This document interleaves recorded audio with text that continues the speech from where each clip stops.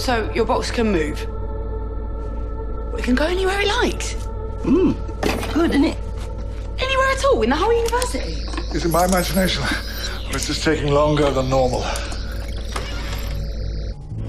Hang on. The room's still inside the box.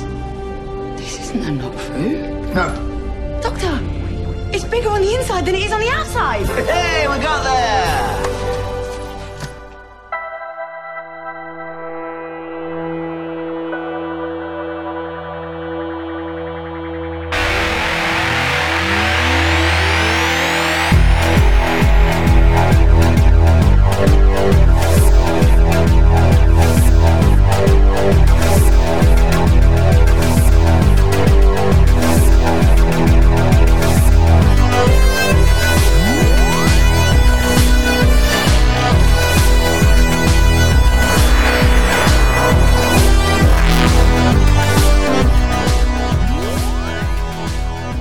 Hey everybody, welcome back to Who and Company. My name is Brent. And I'm Drew, and there are many different ways to celebrate your Doctor Who fandom.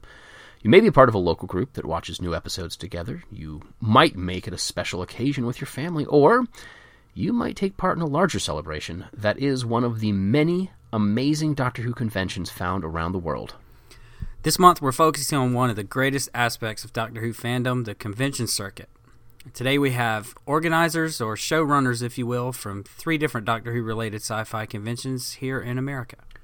And after that, the wait is over. We'll be discussing The Pilot, the first episode of Series 10. So, if you haven't seen it yet, there will be spoilers. And we'll get started right after this.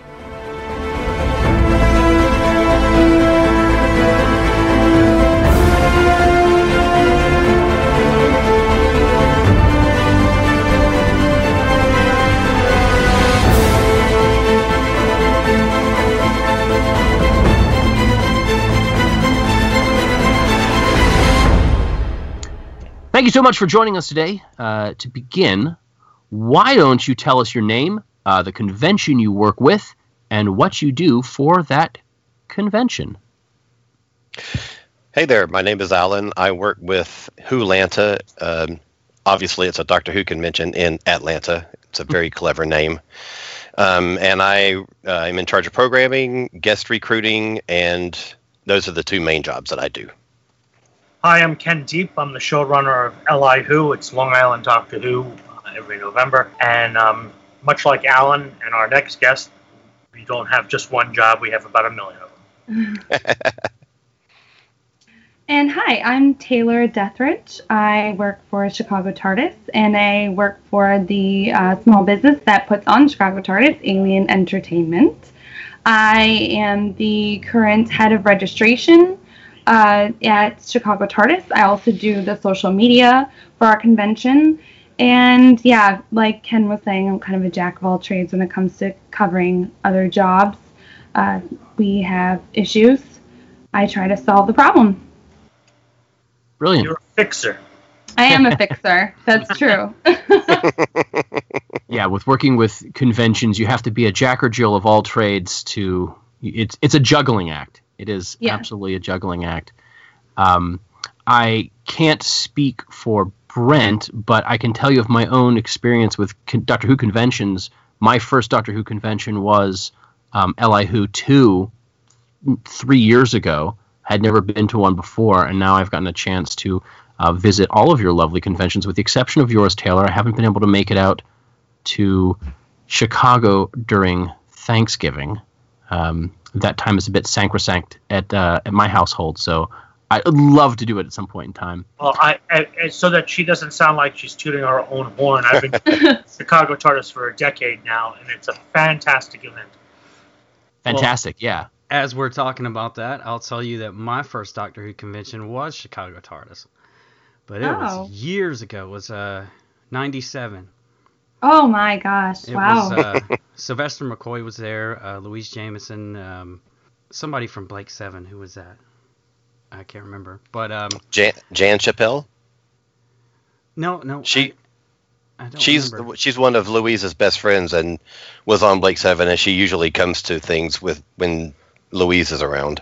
Oh, okay. Yeah, I don't remember seeing her. I know Okay. Jeffrey Beavers was there, and Caroline John. Caroline John was there. John. Aww. And who was the stunt man?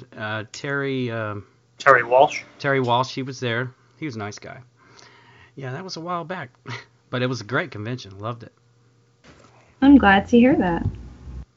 I'm kind of curious, since the three of our guests are in a professional situation when it comes to conventions, as far as your own personal experiences as attendees, what was that like for you when you first started going to conventions yourselves?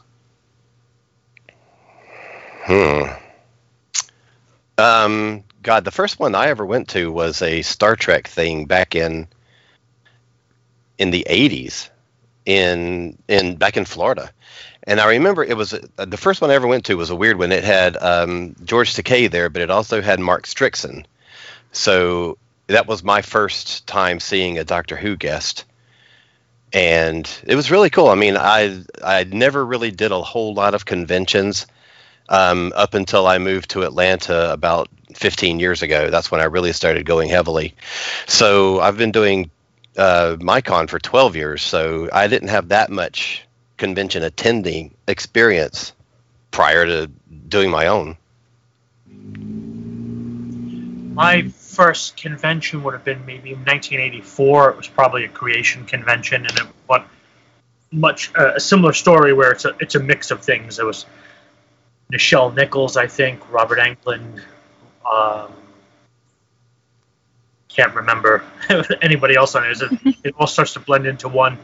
And the second convention would have had a Doctor Who guest, also creation, Matthew Waterhouse, I think.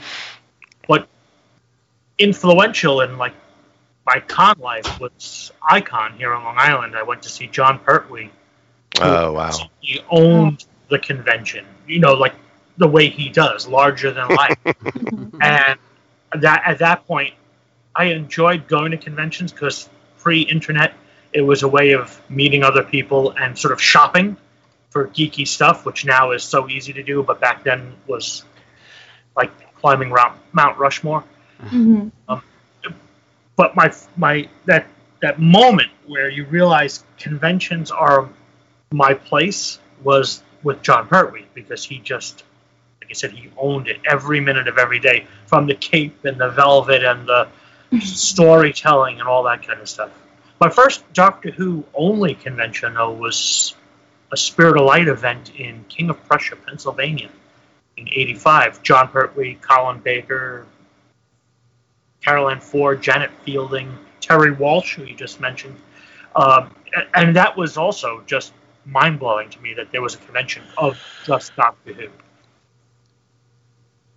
And yeah, I used to go to when Wizard World wasn't the entity that it is now, in the 90s, with my dad. I grew up watching nerdy television. I still love the X-Men a lot. We used to go and buy comic books at the Wizard World shows when I was about 8, 9, 10 years old. And then my first Doctor Who convention was, in fact, Chicago TARDIS in 2008. And the guest of honor was Elizabeth Sladen. Wow. And it was the one and only time I ever met her. While before I started working for Alien, that puts on Chicago TARDIS. And she was the most vibrant and kind woman. One of my deepest, I don't want to say regrets, it's not really regret, but one of my deepest wishes would be that if she was alive now, I'd probably be working with her. And she was a lovely woman. Wow. So these different experiences that you've all had, how's that influenced the way that you run your own cons? I think that I guess it's kind of like retail. I mean, when you are a customer, you know how you want to see customers treated. So when you're the one that's sort of like the manager of the store, you know how you want people who come to you to be treated, and when they leave to have had a good experience and to be able to say positive things about you, and you know how you want your staff to interact with those with the public. So I think that attending, you see it from every angle, and there's good things and there's bad things, and so I think it helps you really kind of hone in on what the good things are and how things can be done well. Yeah, what Alan says is right on the money. When I started the first staff meeting for the very first LI Who, I said to my all-volunteer staff, we have to treat every attendee the way we want to be treated. It's like a customer service business. Mm-hmm. One of the things that I learned not to do was I hated going to conventions where it seemed like you were a nuisance to people. Well, then why am I coming here? That was something I knew I didn't want to see happen. So yeah, it's right on the money to say how. I think another thing is just setting the tone. A couple of times being interviewed about running a con, people will say things like, "You're always so calm when I see you," which is not true. I'm just doing a good job hiding it. But the point is, if I look like I'm panicking, what's my staff going to do? They're going to panic. So we all just have to, if you give off the, if you show people that you're letting things roll off your back and you're just solving problems and it's not a time to light your hair on fire or go crazy or something, that's going to translate to everybody else, I hope. And it seems to be working. I would say a thoughtfulness of, I'm that kind of person where I haven't been in it for so long that I can't afford to not stop and think, remember when you weren't doing this? What did you want? And that the fandom is always continuously evolving. So there are groups. Well, in Chicago, we have a lot of university groups where professors, we have like personal relationships with professors that they have a bunch of students who are now 19 years old learning about Doctor Who in classes, and they'll bring them to our convention. So I'm always trying to think of, well, if we reach out to them, what do they want? As well as the people who've been coming to our show for 17 years. Mm-hmm. Being thoughtful about how you connect those two ends of the community, that's something I always try to bring into our show. And if you're in the Doctor Who community, the last thing you want to do is see your friends and peers, for lack of a better word, see them taken advantage of or not have a good time or upset them. True. I think that when you're talking about the audience evolving, I think that one of the aspects of that, and I also work for a big convention called Dragon Con, and I saw this firsthand where, you got kind of used to the old hands who had always been around, who had been with Doctor Who since, Tom Baker and all that stuff, PBS.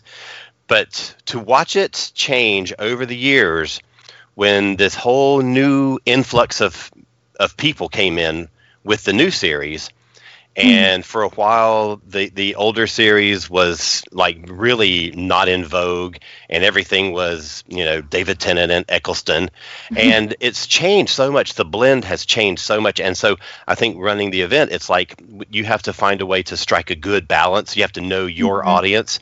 You have to know who comes to your convention and says, know how many, how much do I skew toward classic or toward new, or how much can I do a good even blend of the two? How do you present both things to your audience so everybody has a great time? Yeah, I gotcha. So what is absolutely necessary to have a successful con, aside from the relation that you have with your con goers? What is it when you are looking in the planning stages for a convention? I know, Alan, you're starting to touch on that about a balance between the two. Is there like one thing that you're like, all right, got to do this, got to make sure that this is available to the convention and our guests? Wow. I think a good varied program. You don't want it to be all panels, and you don't want it to be all, whatever. It has to be something that you have such a good variety of things that anybody can come and have a great time. That's just topics. That's the kind of events they can attend. I mean, at ours, we have a Bowie tribute band that's going to be playing. So, we just want, we try to do as many different kinds of things as possible. And I think another thing that's really essential is establishing a good relationship with the guests, and if they work with agents, with their agents, because all these folks know each other, and they all talk to each other, and they will say whether they had a good time at your convention and whether they were treated well, and whether it's something that they can recommend to their friends that they should come and do as well. So I think that those two things are kind of like the keystones. Yeah, I think it's essential to innovate every year, especially fan conventions are up against the professional conventions, the Wizard Worlds and Comic the world, who have money to throw at everything. And we don't have that. So we have to be creative. We're literally like classic Doctor Who. The American television shows of the time could spend all the money they want and make Battlestar Galactica, for example. But Doctor Who had to say, well, we have $12 or 12 pounds. What are we going to do with it? That's the fan conventions compared to the professional conventions. We have to always be innovating, whether that's in the programming or like Alan's saying, finding how to give something to everybody. It's a huge challenge, but let's face it, we're creative people, and we appreciate creativity, and we surround ourselves with creative people. We're geeks. That's what we are. We're creative. I would say that having a staff that you trust is key. And our staff is an interesting blend of,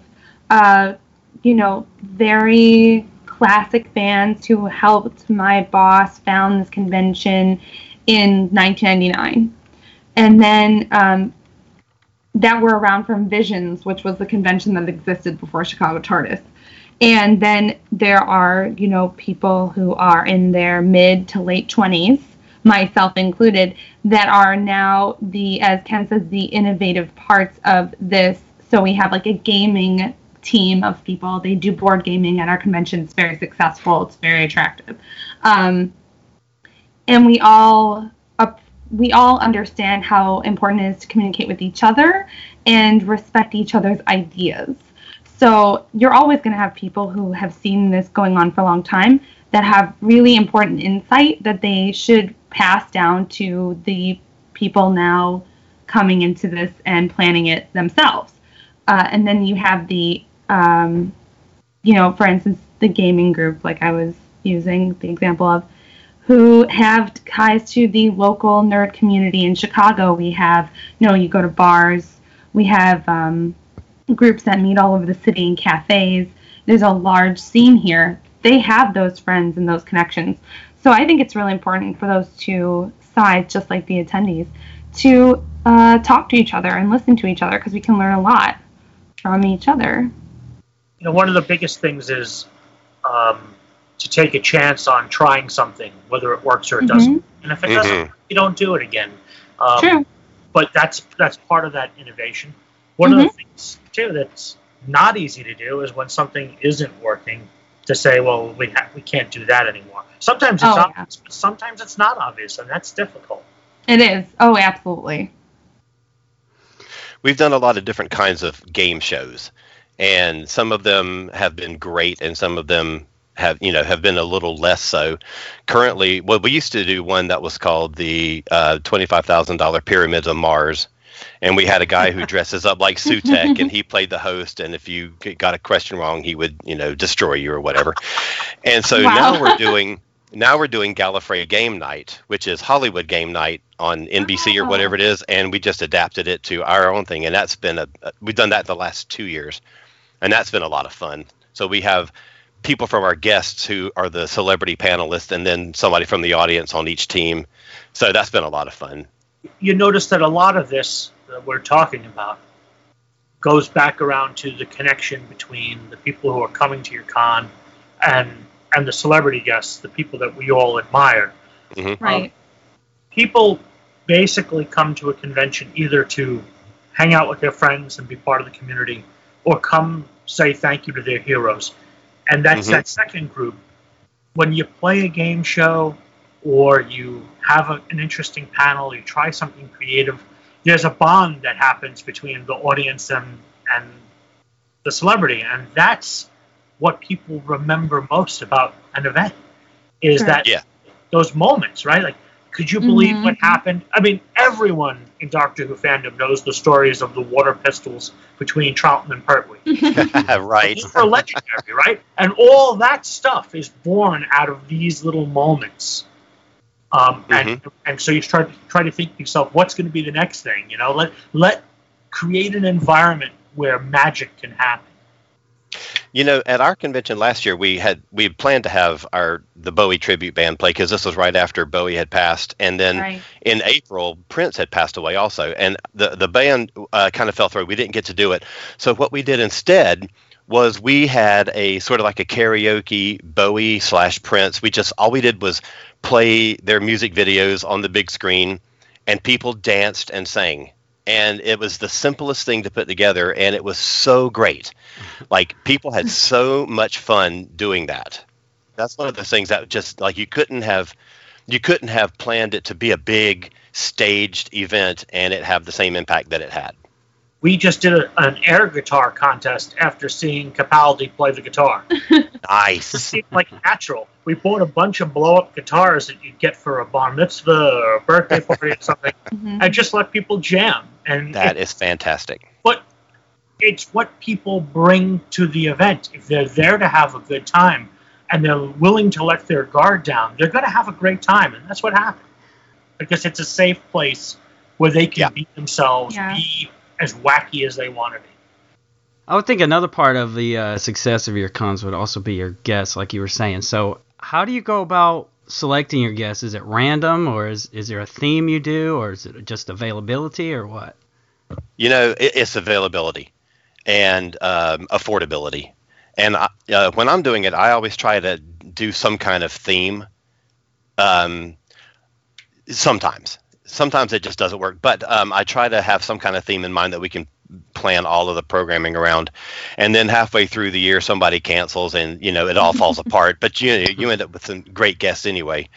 But it all comes down to who is available, who you can afford to get, how you can spread the budget the best.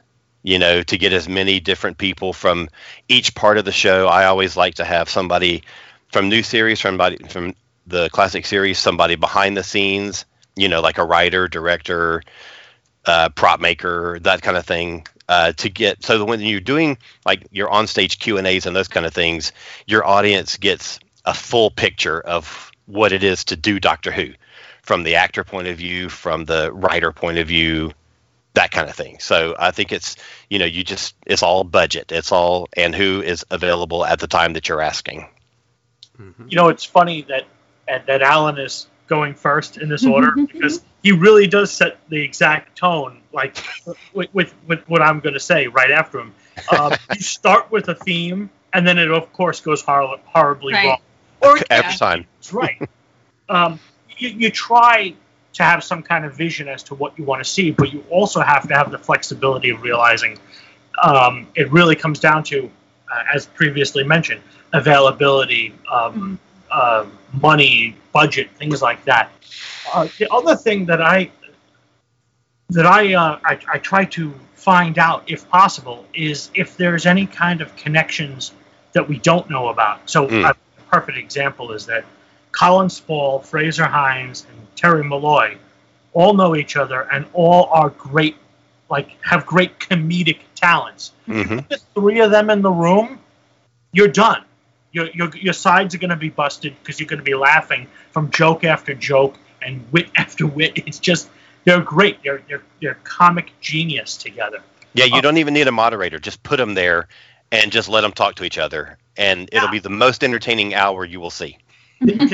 There are these little connections that sometimes you don't realize are out there, and as well as just my own personal take.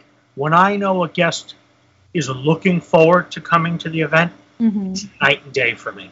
when someone says, I'm really looking forward to coming to Long Island, their wanting to be there means that they're bringing the right energy to the convention.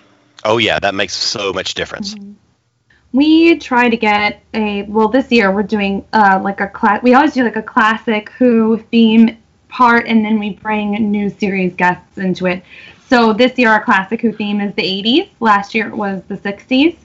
And when we choose, especially our new series guests, we, and this goes back to, like I said, my boss was the creator and co-con chair of Visions, which is the predecessor of Chicago TARDIS.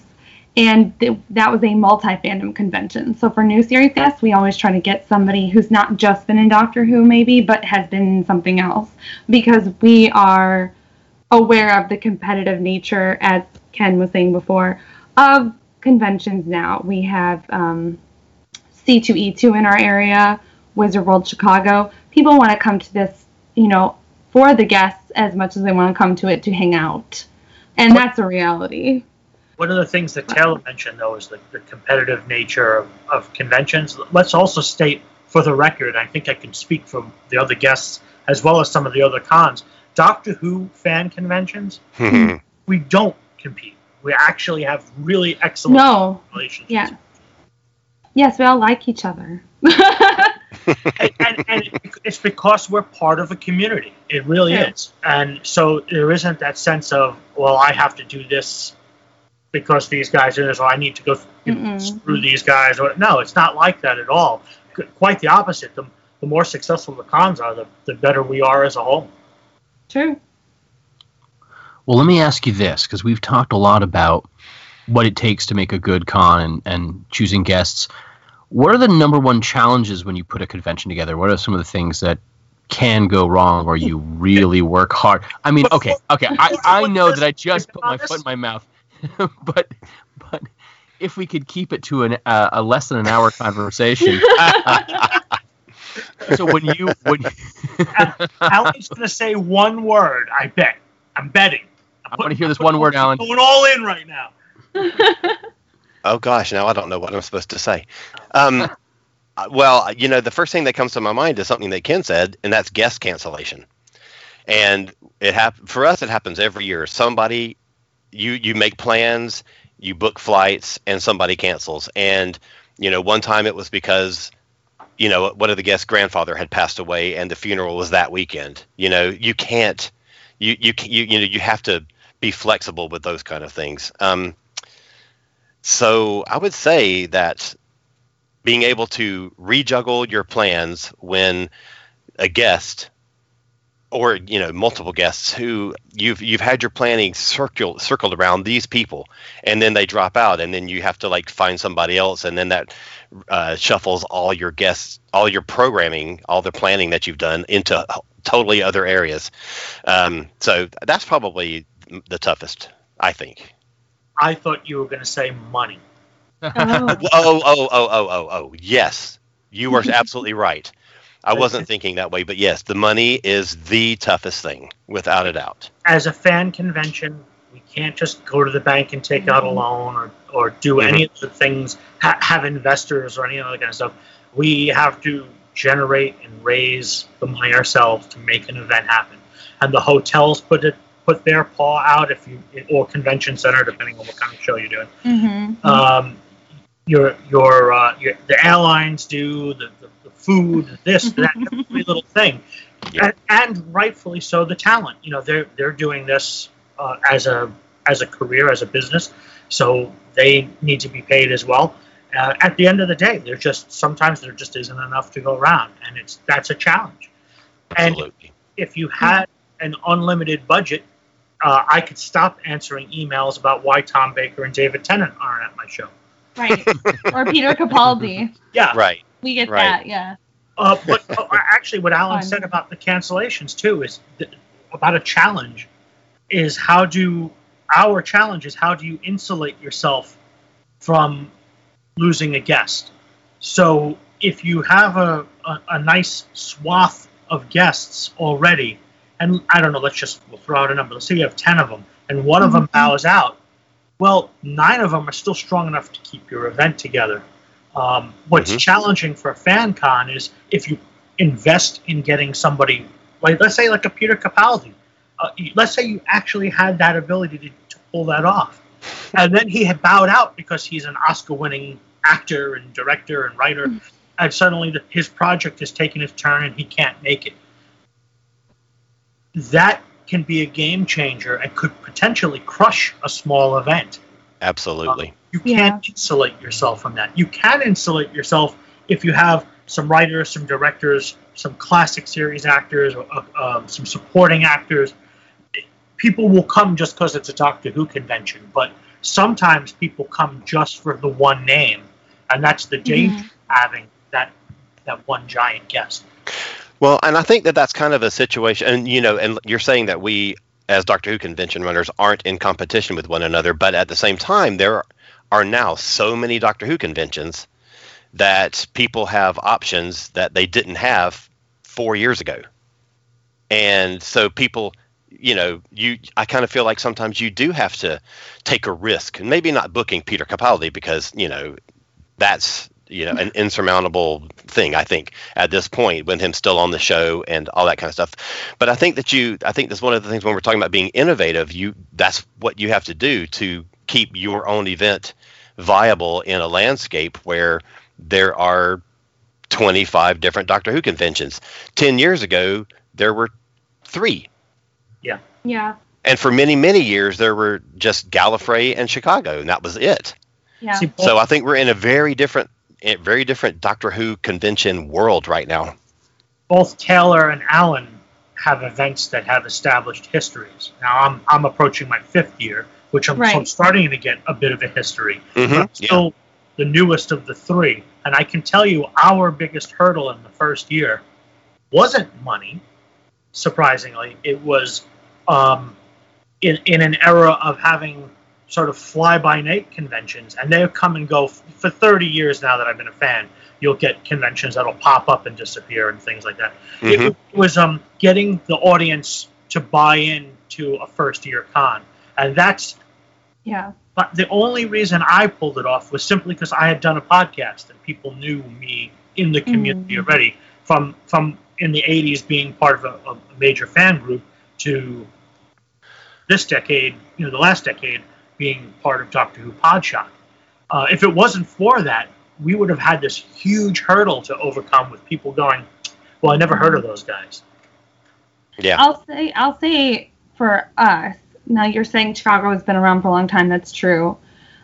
We fight, I don't want to say the idea of stagnation, but we want to keep our convention new and fresh. And we have to be open to those ideas that will allow us to do that. We have kind of a struggle with guests are important versus programming, and people are important. And that is also looking at the evolution of what does the fan-run convention mean? What does by fans for fans mean in 2017? It's not the same as it used to be 20 years ago. And that's something I am always trying to keep us aware of, because there are great fan-run conventions that don't have major guests that are around the U.S. that are very successful. Not necessarily Doctor Who, but other things too. You know, looking at those examples, there is an evolution. Answering the question for what your demographic is the challenge. Yep. Well, I wanted to ask you one more thing before we move on to last night's episode. And this is sort of along the lines of what you're just talking about. But what do you think sets your convention apart from most others? Being competitive. It's in Atlanta. Gosh, I don't know. I mean, I think that's a tough one. I think I think all the conventions that I've been to have been really great. And I think that it's been a long time since I've been to Chicago. I haven't been to Long Island, but it's definitely on my radar, and I really want to go. And I'm going to try to make it this coming year. And the other ones that I've been to have all been great. I think that what sets us apart is God, that's hard to say because that makes it. Oh, I don't know. So y'all, somebody else answer first, and then I'll come back. Well, actually, Alan, to me, you hit it on the head again. You said Atlanta. I think location has a lot to do with. Yeah. One of the biggest selling points to your event is, especially for fans who travel, where am I going? What am I going to see when I get there? New York, Chicago, LA, Atlanta. These are big cities. They're interesting cities with great tourist possibilities. I know that when I go to Chicago, for example, and if I have an extra day, I'm going to go explore that city because there's so much to do there. It's so rich. And I think the same thing is an attraction to luring guests to your event. A guest will say, geez, I've never been there before. That's true. Right. Yeah. You know what? I really want to see and fill in the blank. The Statue of Liberty or the Sears Tower or Hollywood, or you can go on and on with what makes your thing a destination. I'd like to reiterate something just on Alan's behalf. As someone who lives in the Southeast, to go to Gallifrey, I have to buy a plane ticket, and that's expensive to go to Chicago or New York. And that's quite a drive from North Carolina. Atlanta is, at least in proximity, a much closer convention for me. And, I mean, I've been once. I loved it. I'm planning on going every year. And it helps to make that plan, knowing that I can drive there in the first part of the morning, get there without being too exhausted. Like, when I take off from work, it doesn't take an entire day for me to get out in that direction. Now, I'm also very fortunate that my traveling companions, when I head up to New York, are friends of mine, and I part of the vacation for me is hanging out with them in an 8-hour car drive. But being able to go to Atlanta, going, can I go to this convention? Sure, it's not that far. That really is a big deal for me. Well, and when you're talking about location, and then jumping back to one of the previous questions, what is your biggest challenge this year? One of our biggest challenges is going to be that we had a major interstate collapse. Oh yeah. Oh, I forgot. Oh, that's awful. So people who are used to coming are now going to have to, in some cases, find maybe a new way to get there, and that might be a challenge for people. I would echo the sentiment of location is key. This year, for instance, with our programming, we're trying to take advantage of the local scene. A little tidbit of new information. We're going to do something with improv, because Chicago has a major improv scene. Some of our programming, is going to be revolving around that, like some of our night programming. And we're very excited, but I feel like that might not have such an impact in a different area. I love your hotel, Taylor. I'm Thank you. Chicago TARDIS has a great hotel that just has a vibe to it that's just really nice. Just as an example, I think they have 5 elevators in their elevator bay. We do. That's 2 more on the yeah. side. Like, one of the challenges if you're in a hotel con is, well, geez, the elevators always take forever to get here. Not in Chicago, they don't. There's like 8 million of them. But everything has its strength. You work to your strength, Right. Taylor will also tell you the biggest a big challenge is Thanksgiving weekend. Yeah. Yes, and it's so frustrating to figure out the answer to that question, because we are listening to people when they're telling us that they want it to be changed. And about 3 years ago, we did we tried a major initiative to communicate with all of our attendees. And 3 years ago, we had basically what we consider our max ideal for that hotel space. And we were able to contact a majority of the people, gave them a survey regarding the dates, location, venue, and about, I want to say 70% of our attendees said no, they want to keep it on that weekend. And I feel like at this point we have more people saying, yeah, great, we want to keep coming here, than people complaining about it. But it's, I want to do something for those people that cannot come on Thanksgiving. So have it on Christmas. Oh, yeah. That would be so much better. There's your answer. Oh. I bet you the hotel space would be real cheap. That's true. And you have a guaranteed Doctor Who. You can Correct. watch Doctor Who. You know that's going to be happening. Although you probably have a difficult time getting guests. That's true. That is absolutely true. Hey, speaking about episodes of Doctor Who, let's change things up just a little bit. Last night, the desert that was the Doctor Who televised scene kind of changed into an oasis, and we got our first regular series episode in what is essentially 18 months.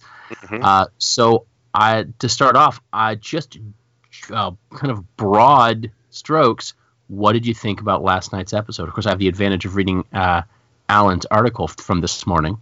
But Alan, why don't you go first? What did you think? New Doctor Who, A or nay? Well, I enjoyed it a lot. You have to remember that this is all about establishing a new companion, a new relationship between that companion and the Doctor. And so therefore other things might not take as much precedence, like having a good monster and a really thoughtful storyline. As far as establishing the new companion, I thought that was excellent. But I mean, I just felt like they kind of grabbed elements from Waters of Mars and just stuck it into this episode. So that's my basic. I enjoyed it. I give it a 7.5 out of 10. I loved it. I was really very hopeful about the new companion, Bill Potts. I adore Pearl Mackie. I think she's fantastic, and I wasn't let down because she's not Clara, and I was not a fan of Clara. So I think I knew in advance about the professor situation and how this season's going to go with that. So I was looking forward to seeing how they would handle it, and I thought, I think they finally. It's a shame that he's leaving, but like Capaldi's finally got the right tone for his Doctor. This wise professor tutoring a young student type relationship, where he could be smart and brave and worldly, and she could be, show me more, and not have it be all about kissing, because Capaldi wasn't going to go there. No. So I enjoyed it, and I agree. It wasn't all about the monster. It was about establishing Bill and that relationship. Leave it to Moffat to write a story called The Pilot, because they changed it from The Girl Star in Her Eye. Changes it to The Pilot, so when you hit it on Netflix sometime in the future, everyone thinks that's the first episode, and it is a great starting point. Absolutely. Because you reestablish the Doctor. The companion does have to learn everything, and it's done slowly. It's not hitting you over the head. So I think I really enjoyed it. It was very refreshing to have the show back and not be the companion overshadowing the Doctor, or having her be secretly something amazing that we just couldn't possibly wrap our head around. Oh, she still could be. Give it time. Oh, yeah. That's right. Hopefully not. I like the fact that she's just an average girl. That she's not something special. She's not the, whatever. She's just a girl who is open-minded and inquisitive and excited about possibilities. That's what makes her a great character. I think the companion is best when they are made better because of their travels or their exposure to the Doctor. They should start amazing. They should go on a journey, because they're the audience and we're going on the journey. I was writing early this morning. I took some notes because I was writing a blog post for our website, and I wrote, "Someone sat down, took a breath, and hit the reset button." And that's what I felt about this episode.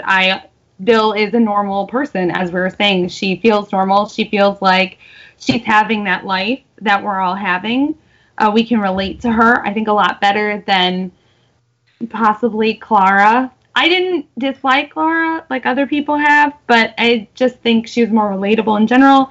And I love the line, "You're safe in here, and you always will be." Because I feel like people think that about Doctor Who as a whole. It's their escapism. It's their community. It's what they sit down and have watched for years.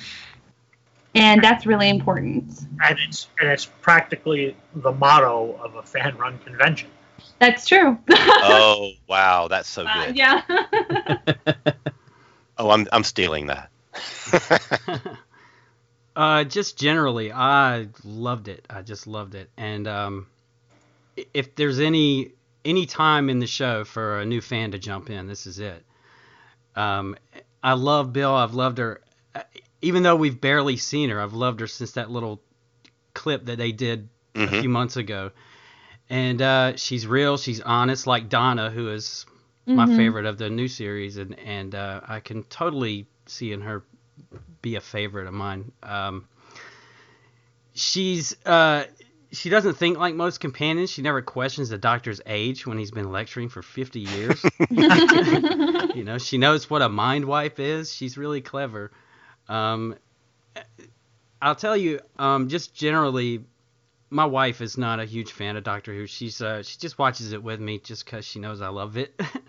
And there are times, you know, Matt Smith is her doctor, but she still likes the show. But last night she was really, really into it. She really loved it, and she was horrified. The scene where Heather comes out of the pool and grabs Bill's face. But yeah, I loved it. It was really great. I want to echo a couple of things that Brent said as well, and that all of you have sort of circled around. One, it is really nice to have a companion who you know in a single line what she's about. You know, the Doctor says most people, when they don't understand something, they frown, but you smile. Yeah. Like, there is your character right there, and she can go in any number of ways that she wants, but it is really nice to know that Bill is the person who wants to learn. She has a desire to learn, and she's excited about it. She's going to ask those questions. And I know we talked about, a couple of you mentioned Clara.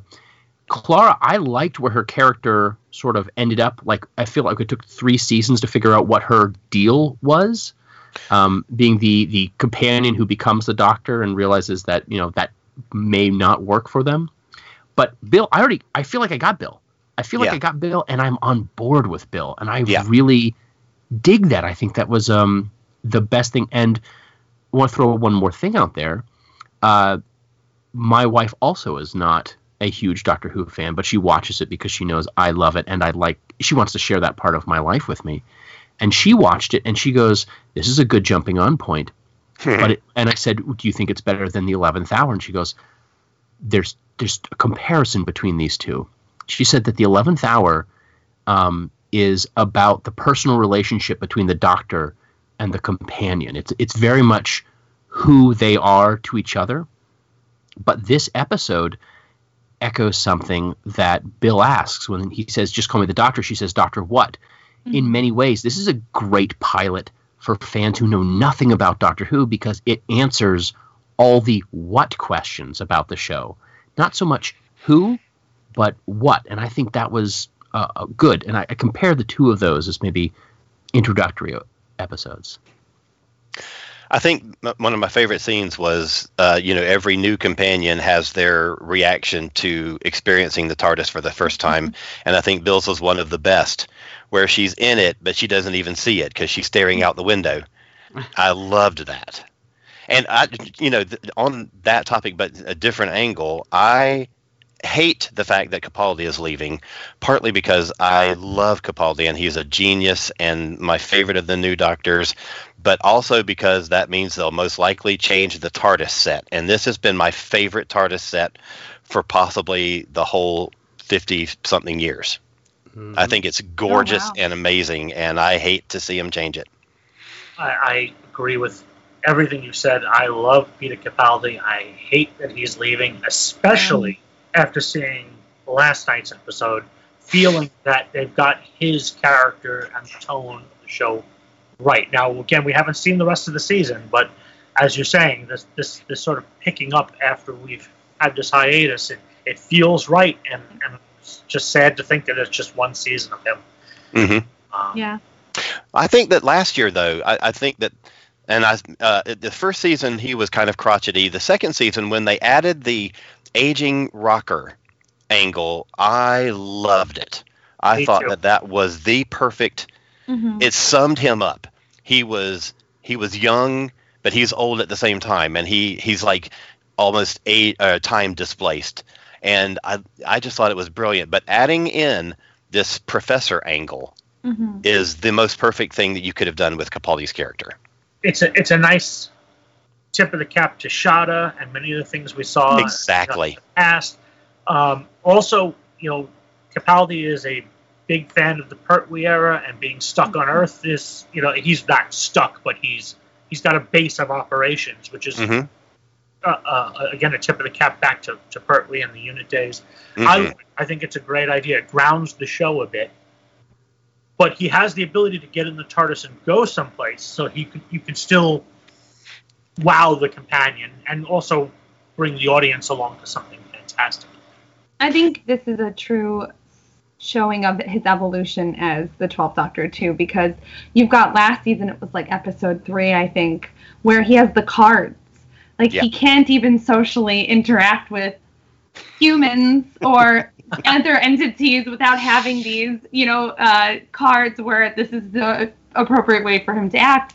But then he has this really good relationship with a young person that he sees has a gift or intelligence that they're not getting the opportunity to exercise that in whatever way. And then they have, a history of, you see that the time passing, where they have a relationship. And then that's when they run into the adventure. But they have that kind of personal relationship that's, he's figuring it out. It seems like he's got that, he doesn't need the cards anymore. And I like that. That is the ideal place that Capaldi should be. I got to say that I think that seasons 8 and 9 and now coming into 10 has been the most exciting time in modern Doctor Who for me. And a lot of it is because of Capaldi. And a great deal of it is because of some of the way that the show has sort of evolved around him. Has how the tone of it has changed, the approach has changed. They've done different things with some of the story mixes and things like that, and I just think it is. There was a time when I started to feel like I'm the old guy. I don't fit in with this new crowd of Doctor Who fans. I don't really connect with the show anymore. But man, this is like my time in modern Who. I have loved the Capaldi years so much. I'm really excited about what happens for the rest of this season. Can anybody tell me what Matt Lucas is doing in the show? No, and I love that. I'm not a hater, and I think they're keeping him properly in the background. But yes. Right. Where are we going with that, though? See, and I don't want to say anything here because I've read a few things and I have an idea, and it's like, if you thought like the way TV is going now with other shows, you might be able to guess maybe what I'm implying here, but I don't want to say it. All right. Well, I'll wait for you to message me after the show. I will. Okay. Explain I thought it was cool at the beginning because during this whole break since Christmas, everybody's talking about, well, how is Nardole here? It's just a head, and then right at the beginning we find out like he's an android or a robot or something. Something. He's a robot that poops. He's like apparently. a hand. I'm really excited that for all this time we've been wanting, well, at least most people that I've talked to have been wanting, a difference in the companion model. No more modern day Earth girls. Please do a Jamie, or please do a Zoe, or do a Leela. And you're afraid that thing will never happen. It'll always be a modern day Earth girl. And then along comes Nardole, and they sort of slip in like he's just a guest character in a Christmas episode, and then just somehow he's now a companion. Like they just slipped this male, not from our time, not from our planet, and now we see, not even really, maybe possibly humanoid because like a spark plug or something falls out of his, I don't know, but like he's all of a sudden everything that's different about all the companions that we've had, and they just sort of slipped him in without us really even knowing that we're getting a new companion. And now we don't really know why he's, we don't really have much of a backstory. We don't have, the why he's hanging around with the Doctor. I think it's great. I think it's so exciting that we have just this guy. He's just this dude. And I think it's fantastic. I long a bit for the Dr. Jamie relationship. The lost art of the buddy movie. Yes. Those that two male characters can just go do something cool together, and that's it.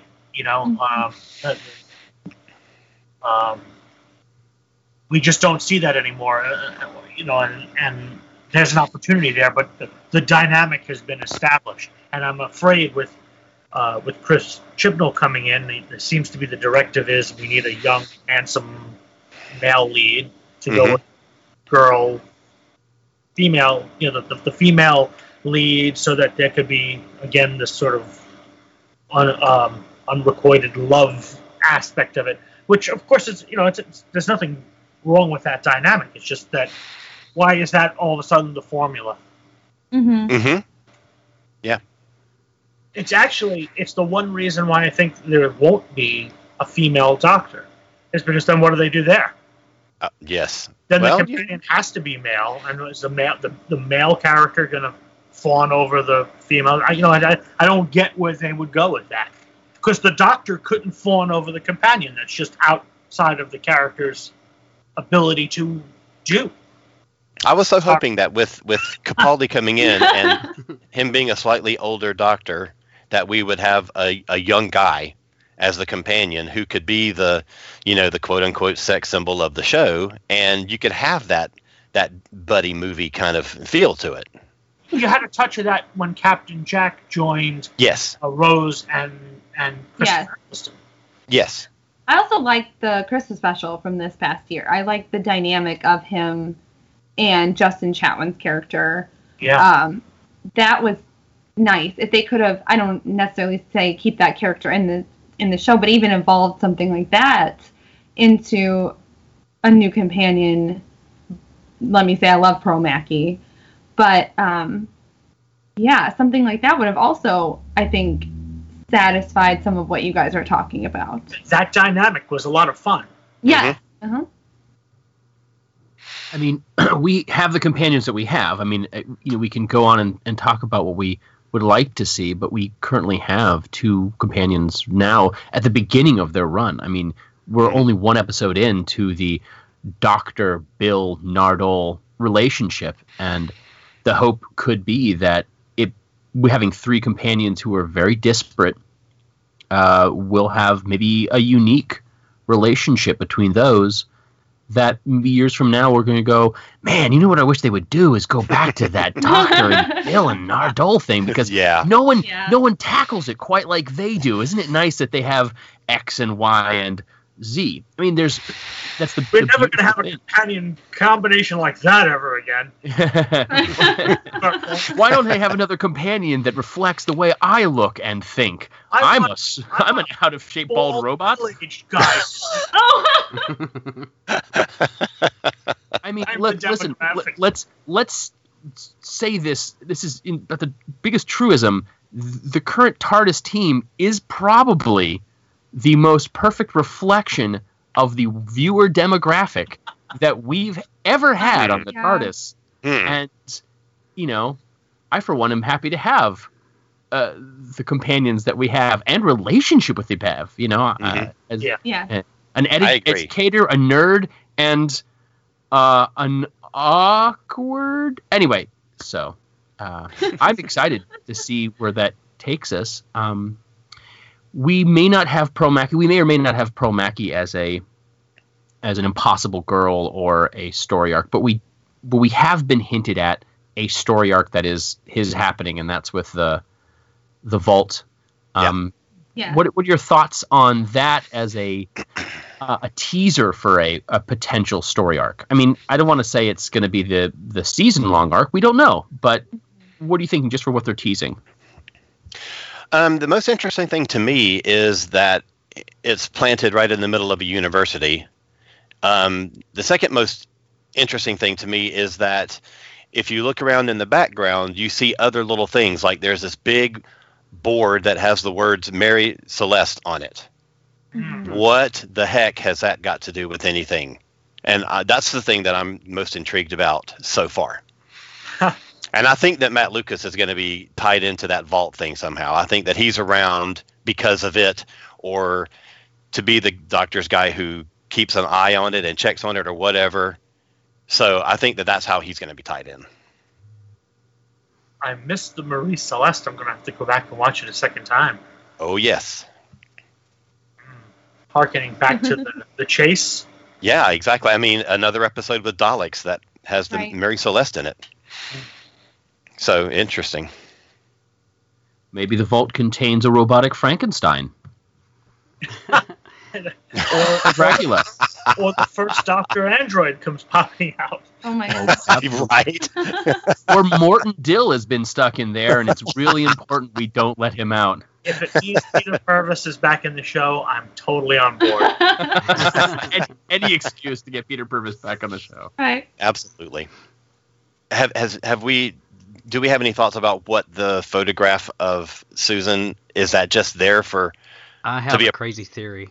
Oh, I've got lots of crazy theories. I have a crazy theory, and nobody laugh. No, but really, as I was sitting there watching, I'm thinking, okay, could Bill possibly be the Doctor's daughter? Because we see pictures of River and Susan. Mm-hmm. We've known since the beginning that Susan is his granddaughter. We've known for a few years that River's his wife. So what's the missing link? A daughter or a son? And, we see the picture of her mother and the Doctor in the shadow, like, taking the picture, but he could have done that afterwards. Mm-hmm. When she said, oh, I miss my mom, so he went back in time, took a picture. Yes. Yeah. And that's how they present it, without a doubt. But you never hear anything about her father. Right. Yeah.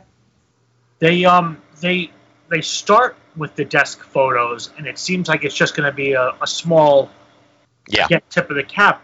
But then they linger on the Susan photo. I mean, a generous. Yes. He talks to it. He even says something like, shut up. "Oh, you shut up." Yeah. Yeah. I mean, I don't know. And we know. Who knows? Maybe she'll be around for his regeneration.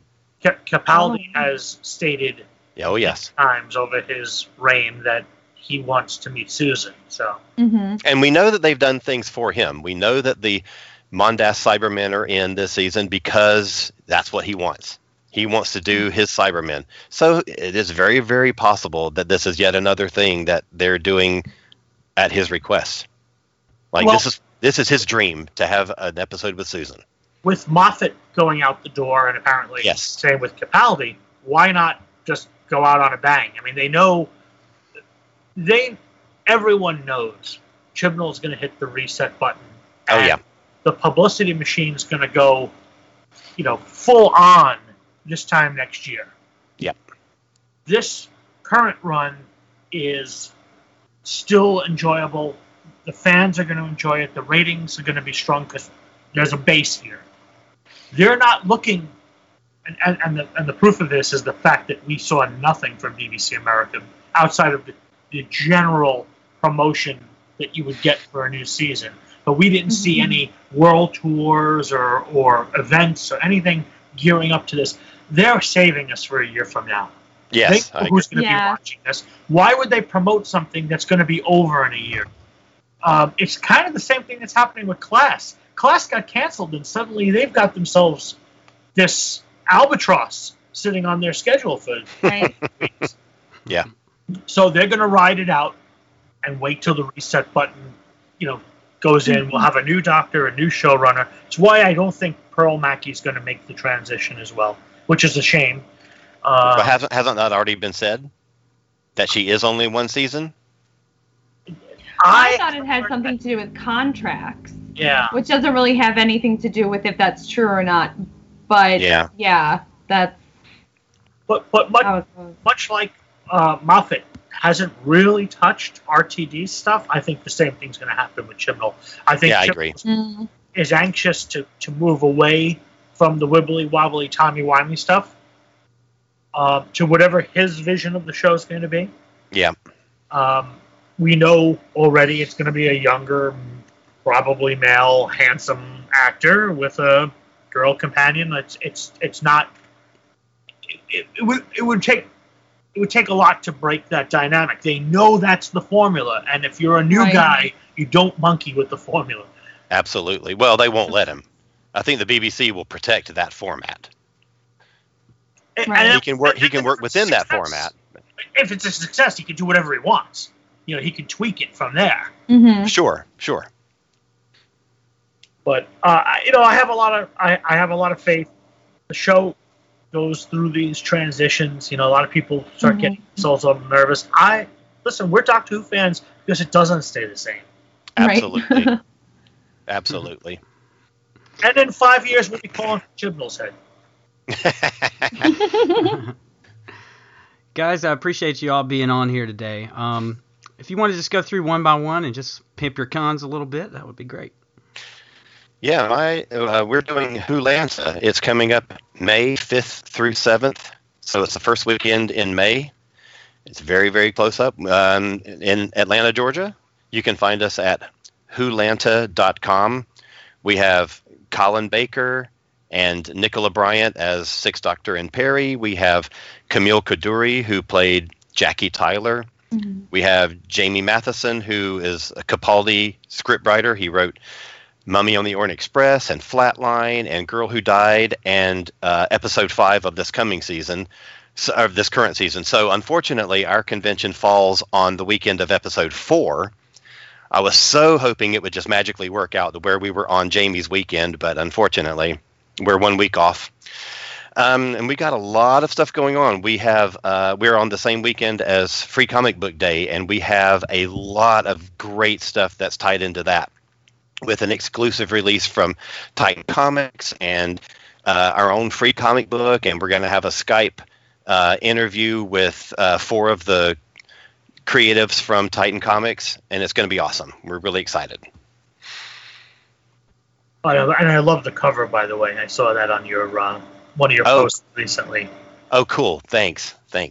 Long Island Eli Who 5 for Long Island Doctor Who is November 10th through 12th, 2017, this year at the Hyatt Regency Long Island. LongIslandDoctorWho.com, fully spelled out as the website, as well as on all the social media, of course. Mm-hmm. And it's still a little bit early, but Sylvester McCoy is our doctor this year, and we have John Leeson making a rare New York area appearance, and Michael Troughton joins us as well. Oh, yay. Awesome. As some of our early guests, but there's many irons in the fire, and I'm sure that'll be popping up over the next coming week, or 2 or 3. Chicago TARDIS in 2017 is November 24th to 26th. We are at the Westin Lombard Yorktown Center, which is that nice hotel Ken was complimenting so wonderfully before. Our social media is all at Chicago TARDIS, Facebook, Twitter, Instagram, and ChicagoTARDIS.com is our website. This year we have Colin Baker, Peter Davison, and Sylvester McCoy as our doctors. We also have Sophie Aldred, Lisa Greenwood, and Philip Olivier. They are Big Finish companions. Oh, yay. That's awesome.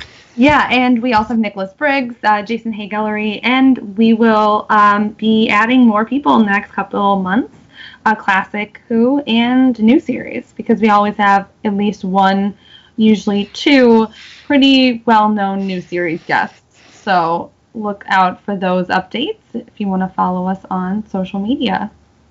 Well, that about does it. Thank you so much, guests, for joining us today. It was an absolute pleasure to spend this Sunday having a chat with you. Thanks very much for having us. Oh, fantastic. And thank you, listeners, for joining us at Who and Company. Who and Company, come for the fandom. Stay for the company.